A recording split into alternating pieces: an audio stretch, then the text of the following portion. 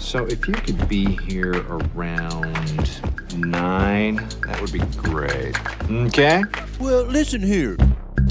Hello, and welcome to 90 Day Fiancé MK. I'm Mr. O, and today, Miss H and I will be discussing Season 9, Episode 10 of 90 Day Fiancé. In this episode, Emily makes sure she's going to have the ring that she wants, Bilal brings up the prenup at the worst possible moment, Kara's friend Tim questions how long her relationship with Guillermo can last, Jabri gets some bad news from his parents about the wedding, Patrick doesn't understand decorating her home at all, and Benny gets in his first MMA fight.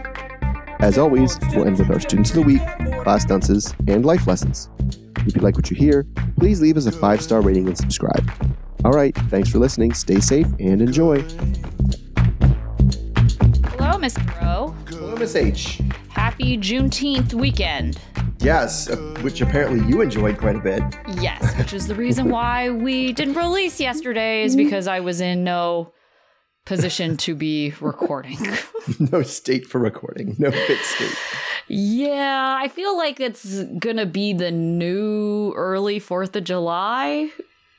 Maybe. I don't know. I was in New York for everything, and it didn't seem like there was anything extra or weird going into New York, except all the buildings were colored red, black, and green. Okay. Which is, I guess, something, but it wasn't like there were any kind of festivities. I don't know. It definitely is it's a weird, it's not Memorial Day. We already kind of have Memorial Day to kick off the summer. We have that 4th of July in the middle of the summer. So I don't know where it's going to fall. But it's definitely weird because I was actually off still because we're still in school. Yeah, well, I was going to say, the reason why I kind of see it as the new 4th of July is simply because people like the summertime. They like having a day off in the summertime. And so it's going to be like another chance to just hang out with everyone. I do feel like some people will kind of lose its meaning a little bit just because they're like, yeah, holiday in the summer, but time to cook out. Yeah, right. But I do think it will be something people look forward to. Something people will not be looking forward to is one of Bilal's little romantic dates. So Bilal and Shaida are in Atlanta visiting his sister Nefertari so she can help with wedding planning. Shaida is feeling like their relationship needs some work right now. Bilal is planning on going to Juma while Shaida and Nefertari go wedding dress shopping, your favorite, Mr. O. Mm-hmm. Shaida appreciates her relationship with Nefertari and thinks of her as a big sister. They go wedding dress shopping and Shaida gets emotional trying on dresses because she wishes her mom could physically be there. Shaida brings up her frustrations with Bilal with Nefertari about Bilal being a nag and lecturing her. Nefertari says she's never seen that side of him before. Shaida then brings up the no kids issue and says that that's ultimately a deal breaker. Nefertari thinks that Bilal actually does want kids, but maybe he's not seeing eye to eye with her on the timeline. Shaida also thinks that Bilal is just looking out for himself, especially after his divorce. Nefertari thinks that Bilal might still have trust issues and he's really just trying to protect his family. Nefertari is still suspicious of Shaida's previously broken engagements. She had 2. Shaida wants to keep it light since wedding dress shopping is supposed to be a joyous occasion. Later, Bilal's self-proclaimed Mr. Romantic strikes again as he takes Shaida on a Ferris wheel ride. She's a little scared and nervous, which Bilal thinks is the best time to bring up the prenup. He shows her on his phone the prenup that's been drawn up. Shaida says that they had talked about it before she came, and she was very adamant about not having one, and she's upset that he had one drawn up anyway. Bilal says that he was trying to take her mind off the heights and admits that, well, maybe that wasn't the best time to bring it up. Bilal defends his actions, saying that they're just putting the terms of their marriage in writing, which is what their religion supports. Shaida thinks that the prenup makes the relationship seem so transactional, which takes the love out of it, so she isn't sure what to do. After they get off the Ferris wheel, Mr. Romance has another surprise, which is a carriage ride. He praises himself for his thoughtfulness, but Shaida is still quiet because of the prenup. She asks to see it again. Shaida asks what happens if they have children. Shaida thinks that Bilal is just looking out for himself and not for her or their future kids. Shaida knows he's just trying not to offend her, but she feels like he just doesn't trust her. Bilal says he trusts her, but his perspective is different now that he's older. He wants to protect his stuff. Shaida thinks that they don't need a prenup. Bilal says if they get divorced, would she want to take his stuff? And she's quiet and doesn't really answer. Bilal says he can't see themselves getting married if she just doesn't sign this. Okay, so why do you think they continued this relationship if Shaida had made it very clear before that she was not into this prenup idea, and then Bilal said, he went forward with it anyway? I just think he, just like with the kids' conversation, he's just confident that he's going to be able to get his way. Like, yeah. I'll just explain it to her in really condescending language, and then she'll do what I want. Like, and she'll do my thing. Like, the reason she disagrees with me is because she just doesn't understand. Right. And that's a super common thing. Like, if I could just explain to them my perspective, they would agree with me, because who wouldn't agree with me given my perspective? Right. It's a super common thing you see among a lot of people. It's like, wait, but you didn't give me a chance to explain, because once I explain, you'll get it. Yeah, I definitely think there's some of that. But I also wonder what the heck is going on that Nefertari is saying, like, I've never seen him be condescending and nag and lecturing other people before. It's like, really? Yeah, it goes with what he said. I've never fought with anybody like this before. And it's like, really? Like, is it just because, isn't Nefertari his older sister? Yes. Is it like, maybe it's, maybe he just hasn't given her that. Maybe he kind of has, it wouldn't shock me to find if he had like this really strict idea of some sort of hierarchy of people you can lecture versus people you can't. And that is very age oriented. Like, you cannot lecture older people in your family. Younger people in your family have to take your lectures. So that's who gets it all. Right. But, or like roles. So I can see that. But how has she never observed him speaking like that with his family? With his children, right? That's how he talks to his kids. Yeah. Yep. His kids, his ex-wife. It seems to me that that's kind of default mode for Bilal, is like fatherly. I know everything. I am going to be the teacher for all, and just the way he talks to people too. It's just really condescending. Right. I mean, and a part of it is definitely the way he's definitely putting it on for the camera, which is probably a little bit more and a little bit different than what Nefertari would have seen. But yeah, that's the whole thing. He has an ex-wife, and she clearly had complaints about the dude, right? Sure. Like, there were clearly things that weren't there. And I don't know that it was all – it can't all be new stuff like they're hearing about him, right? It can't be. Yeah, which is why it confuses me that now we have two very clear, at least this is what they're saying, deal breakers. Bilal is saying this prenup is a deal breaker if you don't sign this. And Shaida is saying, hey, if you don't want to have kids, this is a deal breaker. How have they made it this far without communicating that this is a deal breaker? And I'm going to assume that they've had these conversations before they even got engaged. It sounds like Bilal has already had this conversation about a prenup before. It sounds like Shaida's had this conversation about kids before. How do they know where the other person stands and they want to just continue on anyway? I mean, yeah, but we've seen that before. People just like put it on the back burner, and they're like, if we kind of have if we just don't think about it for a while, it'll just go away. Like, I won't have to deal with it later. And then you keep dealing with it later and keep dealing with it later and keep dealing with it later, thinking that at some point, and it's an immature way to deal with it. Sure. That's how teenagers deal with things. This project sucks. I'll just do it later. I'm not going to do it now. And all of a sudden it comes back at them, because that's what happens. It's not going to go away. We both know it's not going to go away. Right. Well, the one thing I will say in Bilal's defense, and I will usually choose not to defend him, but I mean, at least with the kids thing, he said that he didn't really want to have kids, and she seemed to be on board, and she's the one who changed her mind. So we had found out, a couple episodes ago that she was the one who originally said, oh, sure, I'm okay with not having kids. And now it's like, wait, what? Yeah, but I think that changed at some point before now. I don't think he's surprised by it now. I think she said it long ago, and then also at some intermediate time said, you know what, I changed my mind. I do need kids. And he was like, oh, okay, we'll talk about that later.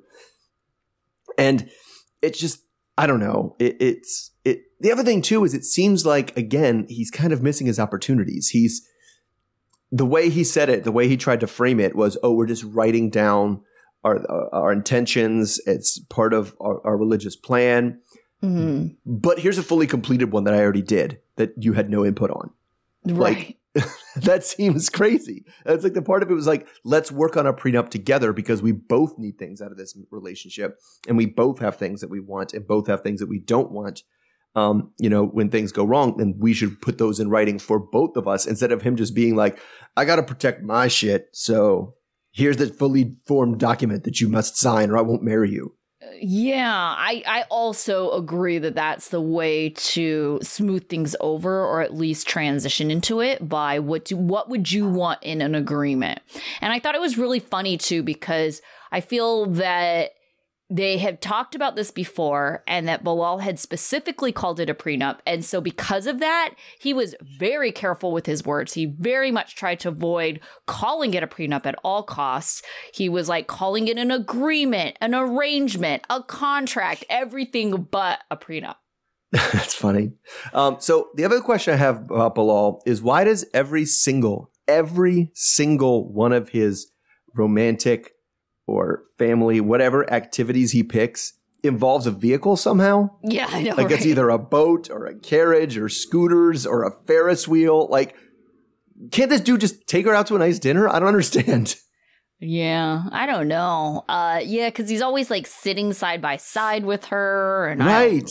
Yeah. Yeah, and that's true because you're right. Because he chooses all these activities, they never like face each other, which is definitely one of those things that people would read a lot into that you're like, how are you romantically involved with this person, but you never are face to face with? And you purposely choose activities as romantic things that you don't get to be face to face. I also take issue with his Mr. Romance. If you were Mr. Romance, you would not be bringing up this heavy conversation in the middle of your romantic outing. You would also not take your partner who is afraid of heights onto a glass bottom Ferris wheel. Like, just because it's what's romantic for one is not romantic for all. Right. And Mr. Romance should understand what his partner specifically wants out of romance. Yeah.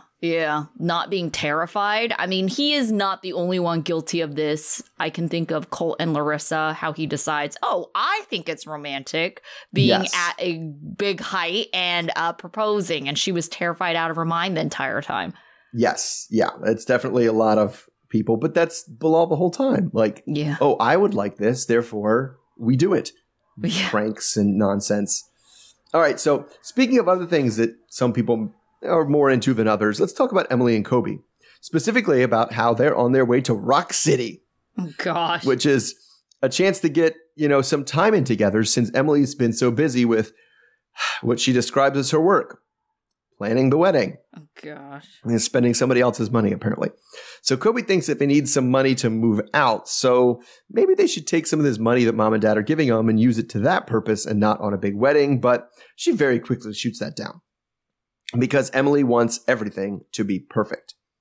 So Kobe is also glad to get out of the house and is pretty psyched to see Rock City because it sounds pretty awesome. Rock City. Oh, yeah. He's got like the devil horns ready to go. But it's just a field with a lot of big rocks in it.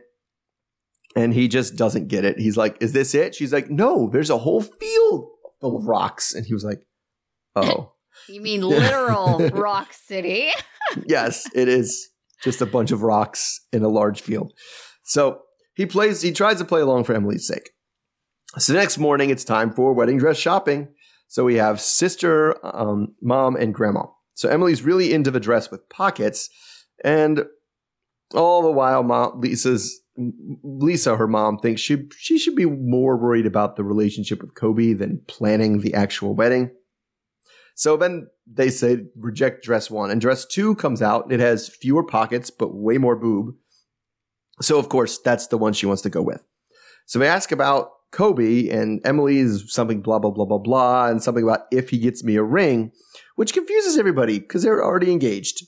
And he gave her a ring in China, but she said that was just a dirty street ring, and she wants a nice blingy ring. And then she says my favorite line of the episode, I think, because she just says she's not high maintenance. She just wants very specific things and won't settle for less. which is the exact definition of what high maintenance is. So anyway, but to make sure she won't have to settle for less, she's already bought a ring for herself that she's going to put on if Kobe's ring isn't up to snuff. Gosh. So everybody else is just kind of stunned in silence, like, you bought yourself a ring? And so at least her sister Madeline says she feels sorry for Kobe because this is a lot to try to live up to.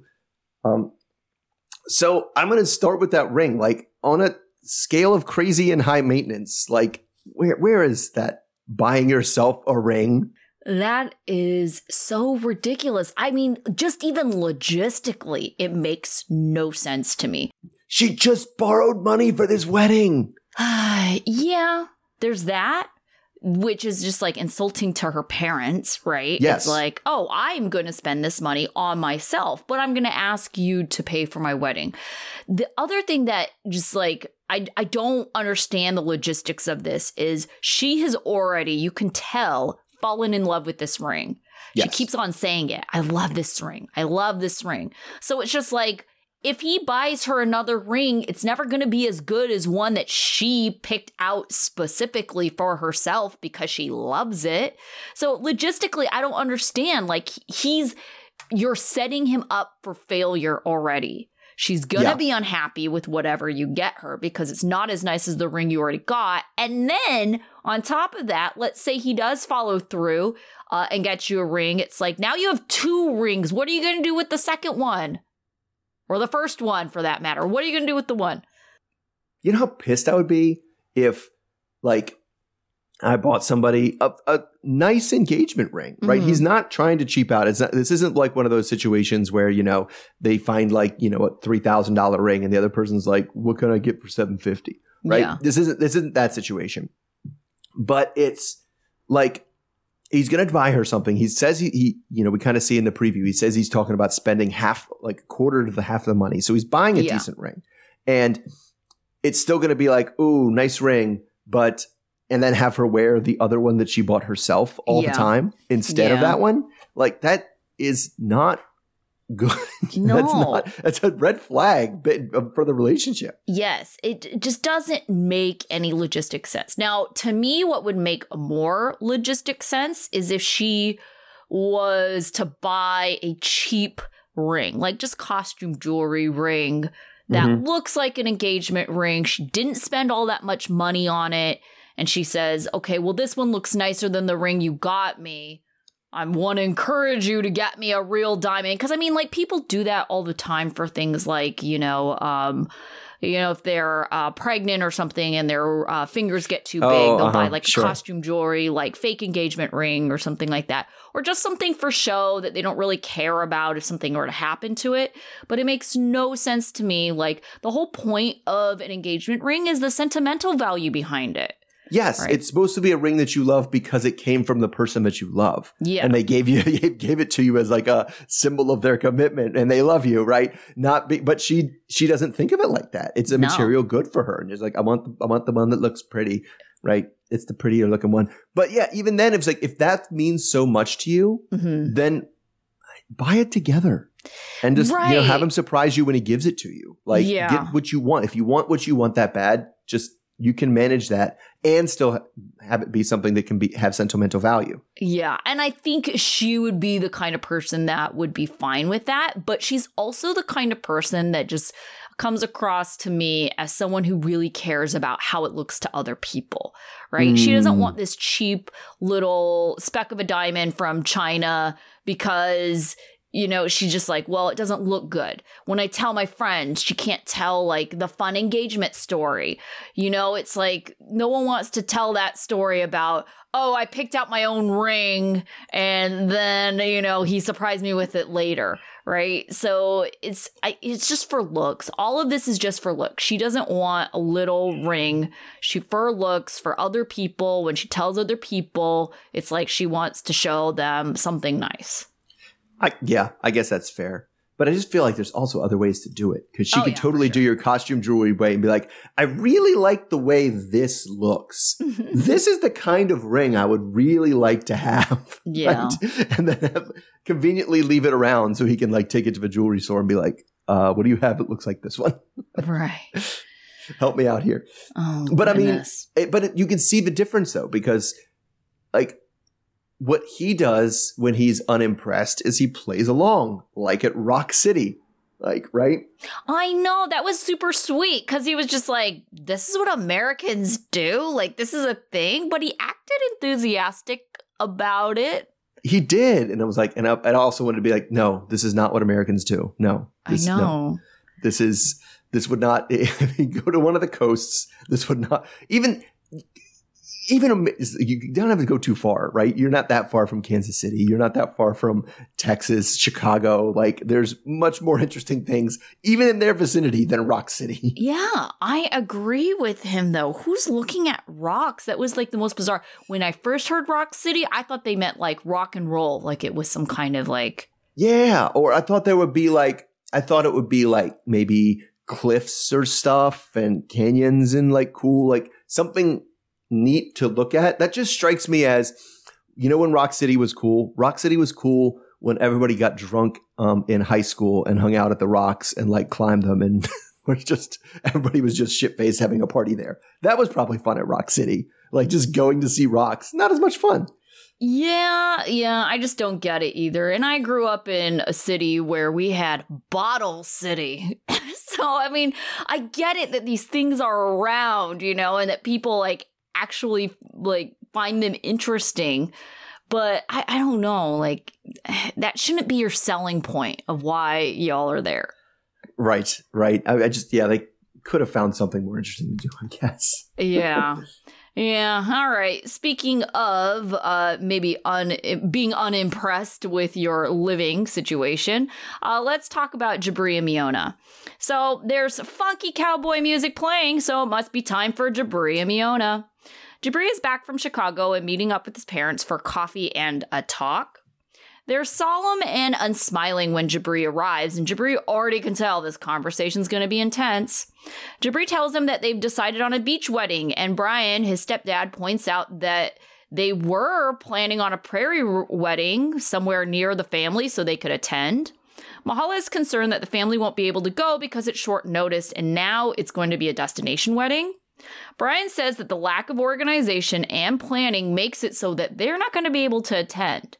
They want to be able to attend, but they're also concerned. Mahala also wants to bring up that Jibri seems stressed, and he doesn't seem like himself, and he doesn't seem okay. Brian backs her up and says he doesn't seem happy. Jibri feels like the walls are closing in, and he feels like no matter what he does, he's letting someone down. Mahala says that they don't feel comfortable having a conversation with him at home with Miona, which is why they took him out to coffee. Mahala also senses Miona is controlling because the last time they tried to have a conversation, Miona was obsessively calling and texting him. Jibri admits that they could have waited for the visa, but, you know, they could have waited if it weren't for the visa. Jibri is feeling conflicted. Later, Jibri has a talk with Miona. He thinks after the conversation with his parents that he needs to put everything on the table. He tells her that things are not okay, and he's feeling a lot of stress and pressure. Miona says Jibri has been acting strange and distant since Chicago. She's trying to be understanding, but she's getting kind of nervous. Miona says she doesn't feel supported by his parents, and she thinks that Mahala doesn't like her and has made it pretty clear through her comments about her clothing and cooking. Miona thinks it's none of their business to share their opinion about their relationship. Miona says that Mahala's attitude, she owes no one a chance. Jibri says that his parents don't even want to come to the wedding, and Miona says that's fine.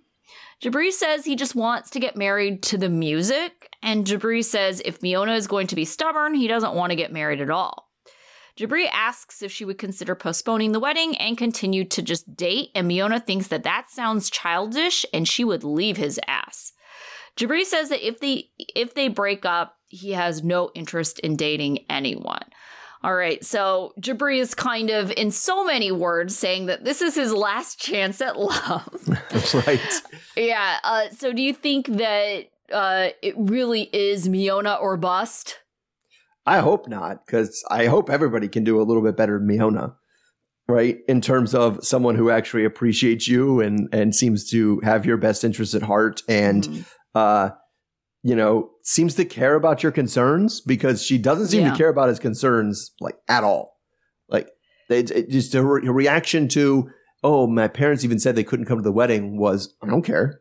Yeah. Great. I don't give a shit. Well, it's pretty clear that she doesn't like his parents, and Miona has definitely also rationalized that to herself, right? She's just like, Mahala doesn't like me, so I don't even have to try and like her. Yeah, that's true. That's true. But it was like, I don't know. I just felt like the whole conversation between Jibri and Miona, Jibri's like, I'm confused. I'm frustrated. I don't know what I'm doing. And she's like, you're a dummy. Stop being dumb. Just do what I want. You're dumb. Like, your concerns are dumb. Like, you're right. You had an idea. It's like, that idea is terrible. It's dumb. Stop. Like, because to be fair, it was a terrible, dumb idea. I'm trying to think of if I've ever seen that situation where somebody was engaged and they had a date and they backed off the date and they ended up getting married later. Yeah. It's like, oh, we're going to push back the wedding for a little while. It almost, I can't think of anybody I know that doesn't end in, actually, the wedding's never going to happen and we broke up. I feel like I know of one, but I cannot think of who it is off the top of my head. But yeah, there's definitely been more situations where it's, hasn't worked out so well. It is hard to kind of put the genie back in the bottle once you've kind of gone down the path of, we've set a date, we're engaged. But I think from Miona's point of view, and maybe she's just not expressing this as well, I don't know, maybe I'm giving her too much credit by even thinking this, but it must be really frustrating to think that you've given up your life somewhere else and now this person's very clearly having doubts, and their plan is basically like, okay, you have to go back home until we figure this out, we'll postpone, because she can't stay if they don't get married. Oh no, that's what makes it extra dumb. It's like, even if she didn't have to go back, it's like, no, you this downgrading, downshifting the relationship is not a thing that works out. But yes, especially because this downshifting would mean she'd have to move back to Serbia. Yeah. Like, they brought her here to get married, and now he's like, oh, I have doubts. I don't know if I want to blah, blah, blah. And it's like, no, we're past the doubts. But, I mean, it also has to do with her stupid insistence for this beach wedding. Right? Which I think is still weird, because it's like, were you guys going to come to the wedding? And it's like, I can't tell you that because I don't know where the hell the wedding's going to be. You just said a beach. You know how much beach there is in the country? Like, where are you? Where am I buying a plane ticket for? Because I need to buy the plane ticket now. Right? It's not even a matter of, and they didn't kind of say those things. They were kind of like, well, we just don't know. Instead of being like, where even is your wedding that you want me to come to? What are you even talking about? I mean, I think this situation would have been better if Jibri just straight up hadn't promised her in the first place that they would have a beach wedding. He should have said, quite honestly, that let me think about it, because I'm sure I'm not thinking of all of the possible scenarios and implications that this might have, and then he could come back, because at the time, even though it makes sense for them to not have a beach wedding, Jibri would be such an ass if he came back and was like, nope, I'm going to go back on my word. We can't have the beach wedding. Sorry, I got my way like twice now. I got to go to Chicago and I, am against the beach wedding, so we don't have to have that either.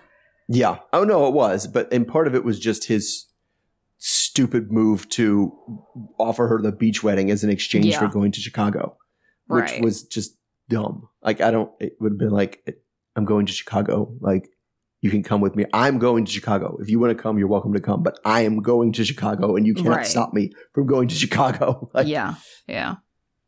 Is the way it goes. But, like, I don't know. It's just it's tricky because he gets torn because he doesn't seem to know what he thinks at all about anything.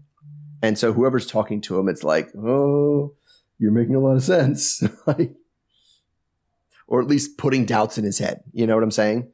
Yeah, I kind of feel bad for him because I feel like he's a little bit more honest with everyone else about his feeling. feelings about this whole situation. But I can imagine that there's so many other people, even on the show, that feel the same way. Way when they're getting married. Forget that you're 90 Day Fiancé or not, but feel like they're kind of trapped. Like this train is on its way, you know, and you can't stop the train now. And so they feel this pressure to get married because even though they have these doubts and these like nagging feelings like this isn't right, but they feel like, oh, but I would be letting down so many people if I don't go through with it. And so they go through with it out of guilt, obligation. Well, some of them go through with it out of just like, well, I don't want to prove everybody else right that told me this was a mistake. I got to keep going. Like spite almost. Right. Yeah. I don't think that's specifically his situation. No, but that's not his. That's not his. Yeah, I do recognize that other people feel that way. You know, like, the haters or the people who had their doubts. I gotta prove them wrong. We can make it to the, wedding. But then it's like, to what end or to what point if you're just going to get divorced in a few years? Right. Yeah. All right, so moving on, that takes us to, let's go with Kara and Guillermo. Well, just Kara this time. So Kara's meeting with her boldly mustachioed friend Tim for some drinks. And this is after the conversation she had with Guillermo at the winery. So he's sitting this one out because that's literally what they talked about, how he can sit things out. So anyway, Tim and Kara start off with some shots and they start unpacking the relationship. He wonders what they're doing with all their time since, she's an unsuccessful real estate agent. She's like, I haven't sold a house yet. And he literally isn't allowed to work. So besides lots of sex, they're also talking to like immigration lawyers who give it 6 to 9 months after they get married before Guillermo can legitimately work. So of course he brings up, the issue with the wedding. He was like, wedding? What about the wedding? I thought it was just going to be a courthouse thing. So anyway, the juicy bits come out when Tim starts kind of questioning if Guillermo is going to be able to, stomach or assimilate to the way that quote unquote they live, which includes Kara. So basically, he seems to be implying that he doesn't think Guillermo can or will want to keep up with any of them party wise, I guess. So Kara's like, hey, he's Latino and he likes to have a good time and have like a drink, but he is a lot more conservative than her. But she knows that she's a lot to be with and claims she, wants Guillermo to push back more and to give her more of a fight. And Tim is just like, no, you don't want that. That's just you trying to be nice, which is probably pretty accurate. So we kind of see some individual interviews with Tim where he's very, very doubtful that this thing is gonna pan out long term. So I guess my question is, especially after this one, how much does Kara drink? She seems like a party girl. Right. And it is odd to me that Guillermo seems to be so anti, because I also got the impression that she was a party girl in the DR too. So it's not like he hasn't seen the side of her. So I feel like he knows what he's getting into. Right, because he was like margarita guy, right? Yeah, yes.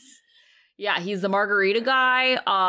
Also, I feel like whatever job she had in the DR, she was definitely more in vacation mode than she is now. Right. And I think that's the biggest difference. I think he thought DR Kara was vacation Kara. And he comes here and she's like, nope, still doing the same thing at the same frequencies. And now it's a bunch of, people I don't know in situations I don't know. And I'm the sober one.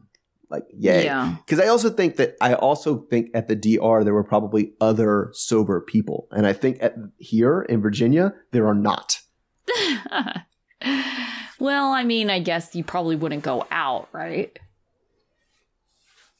What's that? You probably just wouldn't go out because, I mean, I think it's different if you're in the DR. It's like vacation, right? Just in general. Right. Like tourists, yeah. Right? And not everybody's going to drink. Right. Well, I'm saying even I get the impression that like Guillermo's not going to drink, but he's going to go somewhere where there's dancing, right? Yeah. And he'll have a lot of fun dancing. He doesn't have to get shit faced. She might be getting shit faced. There might be a few people getting shit faced, but he can do whatever, have conversations, do whatever with the people. But I think when he goes out with her friends, not only does he not know them, that's all they do is drink.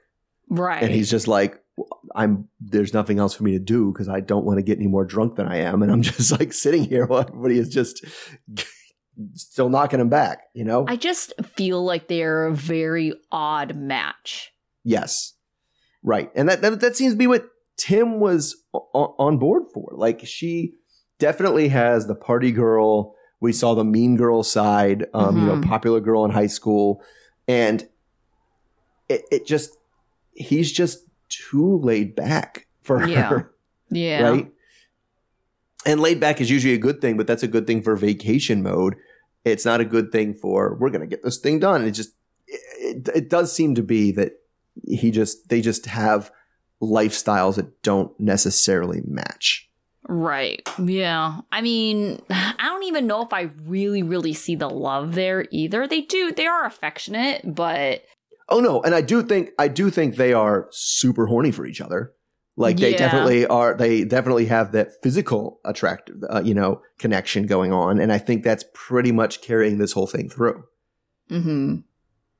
Yeah, I would tend to agree with you for this particular couple.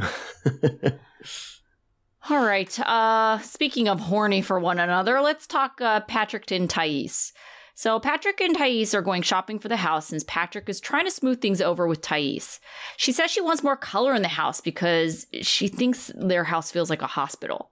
Thais likes a blue couch and asks if they can change everything, and Patrick says no. He just wanted to take her out to get a sense of her style. After she starts picking out things, Patrick says she will have to just love what they have. So Thais asks why he even bought her there. Patrick doesn't want to spend money on things that they don't need. So Thais is getting frustrated that Patrick keeps saying no to everything. Thais points out that he told her he would buy her things to make her happy when she was coming over. Patrick says he had already bought her a phone, clothes, and the visa. The salesperson is then trying to mediate by saying to start off small, like with a couch cushion. Thais wants some color, and Patrick says he likes black, white, and gray. The salesperson thinks that they don't seem to know each other very well, and there seems to be some kind of disconnection. So they finally agree on a fluffy pillow, but it's $180. Patrick thinks that that's too expensive, so he ultimately says no. So Thais picks out a green and blue vase that's $32, and Patrick reluctantly agrees. Thais is upset because she thinks Patrick is dismissing her feelings. Thais says that Patrick used to be so patient when they went shopping in Brazil, but this is not who he was back then and there. Thais thinks he's trying to control the relationship, and she expresses her disappointment and says that the decorations are important to her. Patrick says she can buy more after she has her own money. Thais says that's not what he told her before, and did he change his mind? Patrick tells her he's not used to taking care of someone and paying for everything. So he says that since he's making all the money, he should get a bigger say on how the money is spent. Thais says she doesn't know his money situation because he's never actually shared that information with her, and he just says that he makes enough. She asks him to show her because she's going to be his wife. She just glares at him. Patrick says he provides for her, so why does she care how it happens? Patrick says he doesn't trust others with finances because of how he grew up. Thais just thinks that that's weird. Patrick says it's his money and she'll find out when she's his wife. Thais says he's very strange and she can't be his wife. Patrick asks if it's about a painting on the wall, and so then he throws a card and some cash at her and tells her to just get it. Thais looks at the money and just feels it's really disrespectful, walks into another room and slams the door. Thais thinks her dad was right and that Americans just want to buy their women. Patrick then leaves the room to watch TV. Thais then walks back into the room, says it's not about the money, but it's about sharing, and she doesn't want to be left in the dark about all this information. Patrick says he's used to making all the decisions by himself. So Thais says that she's there to support him and she wants to be included in his decisions. Patrick says yes in the future, but right now supporting her is just too difficult. Thais just asks him to be better. Patrick recognizes this situation isn't fair to her and he'll do his best to work on it, whatever that's supposed to mean. All right. So, are you Team Patrick or Team Thais? And recognizing that, even though they might have their reasons for how they've reacted to things, they're not doing the best at communicating those things to each other. They're not. And I'm on Team Thais this week. Mm-hmm. Just because she's right about most of everything. Again, Sure. does not communicate it the best way possible. But like, it isn't about the decorations. Like, it starts at the decorations, right? But the actual root of why they're fighting is not about the decorations. It's about control, and it's about trust, and it's about, and like she said, sharing, more for lack of a better term. But like, yes, it's like when he refuses to tell you how much money he makes and you're getting married, that's like, you don't trust me. That's what you're telling me right now, is you don't trust me. Yeah. Yeah. And I agree that it really is about, Patrick making all these decisions without her, right? Yes. She didn't have any say on the move to Dallas. She didn't have any say into the house that they picked. She didn't have any say into the fact that John is their roommate, and she just has to accept it. And I don't like how he took her to the furniture store and then was kind of like, well, in the end, you just have to accept what we have. Yeah. Yeah. Like, that was weird. That was a weird, like, tease thing. And it was just, I mean, I think the furniture store was just more expensive than he thought it was going to be. Right. Sure. Like, off the bat. Like, and especially for I just didn't get the decor stuff. It's like, okay. And it's also a little bit about that. Like, take the girl to Target or Hobby Lobby or something, man. Let her pick some up. Hobby Lobby is so cheap, and they have so much home decor. Yeah, if you want to go someplace, go there. But I don't even know. Thais also seems a little bougie to me, and I don't know but if she would have doesn't accepted know. that. She can't. She doesn't know English. She wouldn't know Hobby Lobby. She doesn't know what that means. Right, but I think she would know like price tags and things like that. Yeah. I mean, and then you can say I'm just trying to get a feel for your thing. I kind of want to see how stuff works. And, if then we can spend more money as we're like getting things figured out we want. I want to buy something huge and then but you can work it like that. But the other thing he did that annoying guy thing where he's like, I don't give a shit about this. So it's not important. So we're not going to spend money on it. It's just worthless. It's pointless. It doesn't even have a use. Right. Yeah. Right, which doesn't help. It's minimizing the things that she cares about, too. Right. And she said, like, I just feel like you're dismissing my feelings. Like, you don't care how I feel about these things. I care about the decor, and I know that you don't, but that doesn't mean that it's not important to her. And so, to me, it's like, well, that thing will make her happy. And, like, the vase, like, it was a little win, but it was his attitude that I think it went down the way that it went down. Yeah, it was. And like I did like the store guy like condescendingly being like, "Oh, okay, so just the vase then? Like you've spent all day in my store filming and looking at furniture, but you gotta buy a $30 vase. Thanks, guys. Really appreciate that." Right. Literally the cheapest thing in my store. Great. Yeah, but I appreciate that he, because they were kind of at a stalemate before he intervened and was like, why don't you start off small? Get a couch cushion. It's like, oh yeah, good idea. Yeah. I mean, it is a lot, and it is more about it. And you have those fights all the time, right? It's like he just refused to acknowledge that the fight was about anything other than the small thing that it ostensibly was about. Oh, this is about a painting. You're doing all this over a painting. I was like, no, you're not paying attention to what she's saying. It's not about a painting. Right. Yeah, definitely. Oh, these two. Yeah. Yeah, and this is even without John intervening, because John, if he wanted to serve a shit in today's or this week's episode, but I mean,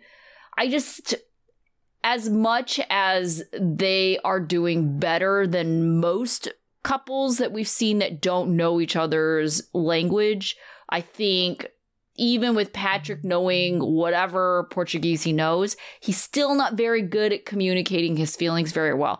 And what I did appreciate that Thais did in this episode, even though, she's not typically my favorite person, is that she let things go pretty easily.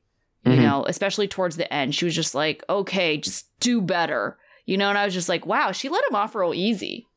Yeah. Yeah, that's true. All right, moving on. Last couple, Ari and Biniam. So Biniam's first fight is coming up, and he needs to focus, which he can't really do right now because of the embarrassing freak out Ari had after seeing him sparring with a woman. So he sits down with her to hash it out.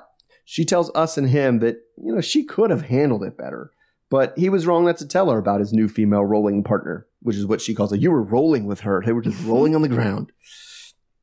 So he says that even if he did tell her, it would just make her mad. But that's when she's like, you can't just not tell me things because you think it's going to make me mad. So in fact, the things that you think are going to make me mad are probably the things you need to tell me the most. So then we get flashbacks to all the other times that Benny didn't tell her things that she wanted to know because he was afraid they were going to make her mad. Like especially when she was back in the States and he was still in Ethiopia.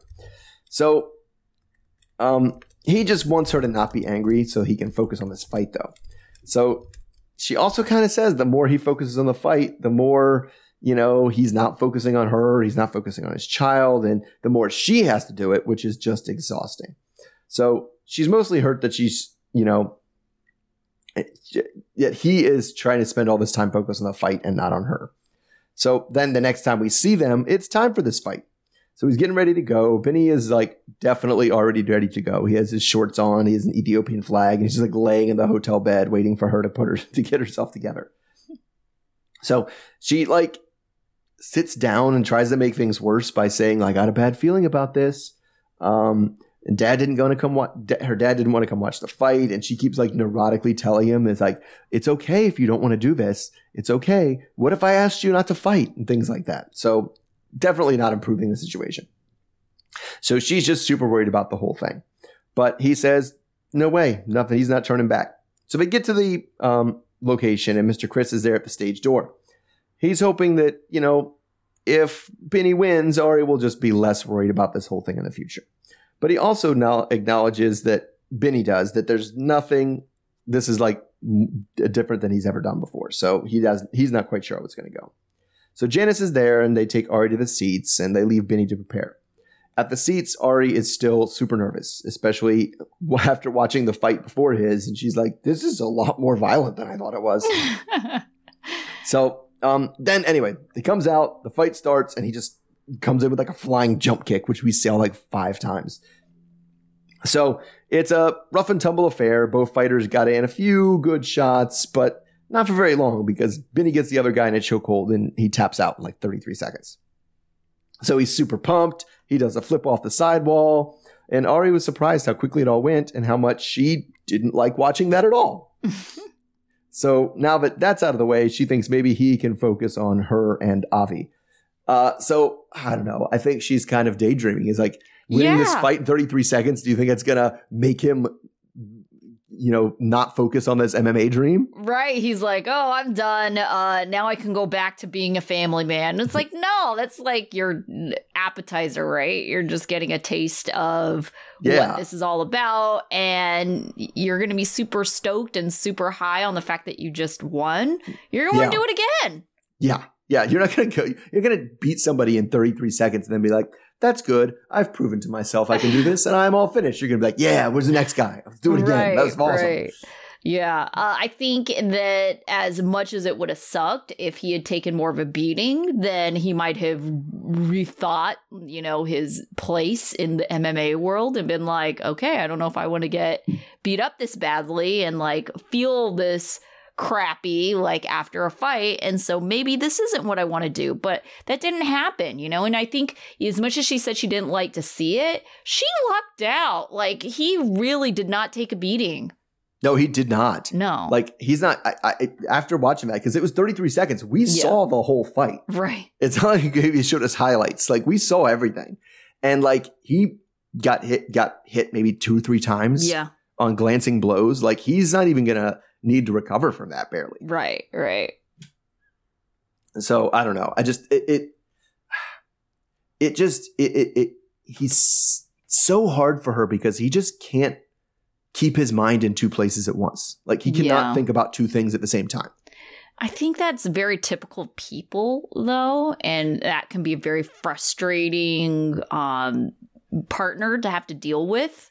Yes. Well, I guess Okay, I guess most people, when they're focusing on one thing, they're focusing on one thing. But he can't switch back and forth. That's the bigger issue. He can't, when he leaves the gym, be like, great, I'm in dad mode. Like, he's still in gym mode and he's still in fighter mode. And that seems to be what is driving her the most crazy, because she's not wrong. The less he focuses on that kind of stuff, the more she has to.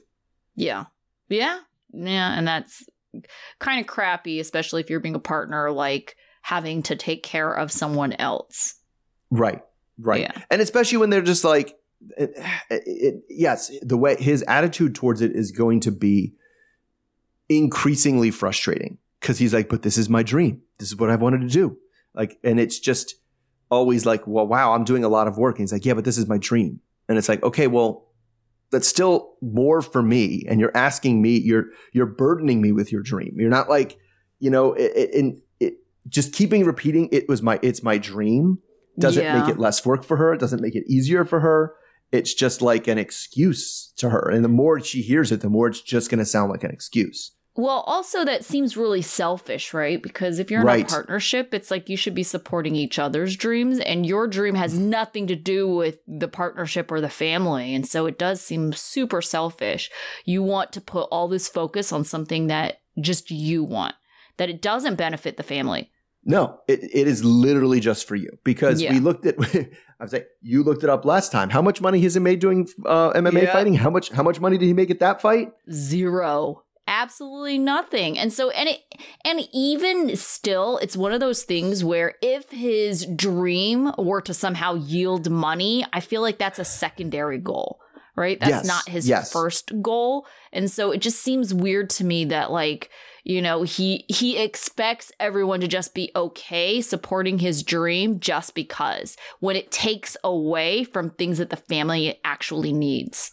Yeah. It takes money, it takes time, it takes him away from them. Yeah, you're right. And for all this, what's Ari's dream? Like, we haven't heard that mentioned at all. It's just like, but this is my dream, so we're going to do this. Yeah. Right? And you're right. It is pretty selfish. Yeah. All right. So we actually didn't see even Muhammad this week. So out of the group that we saw, who was your student of the week? I went with Kobe just for playing along at Rock City.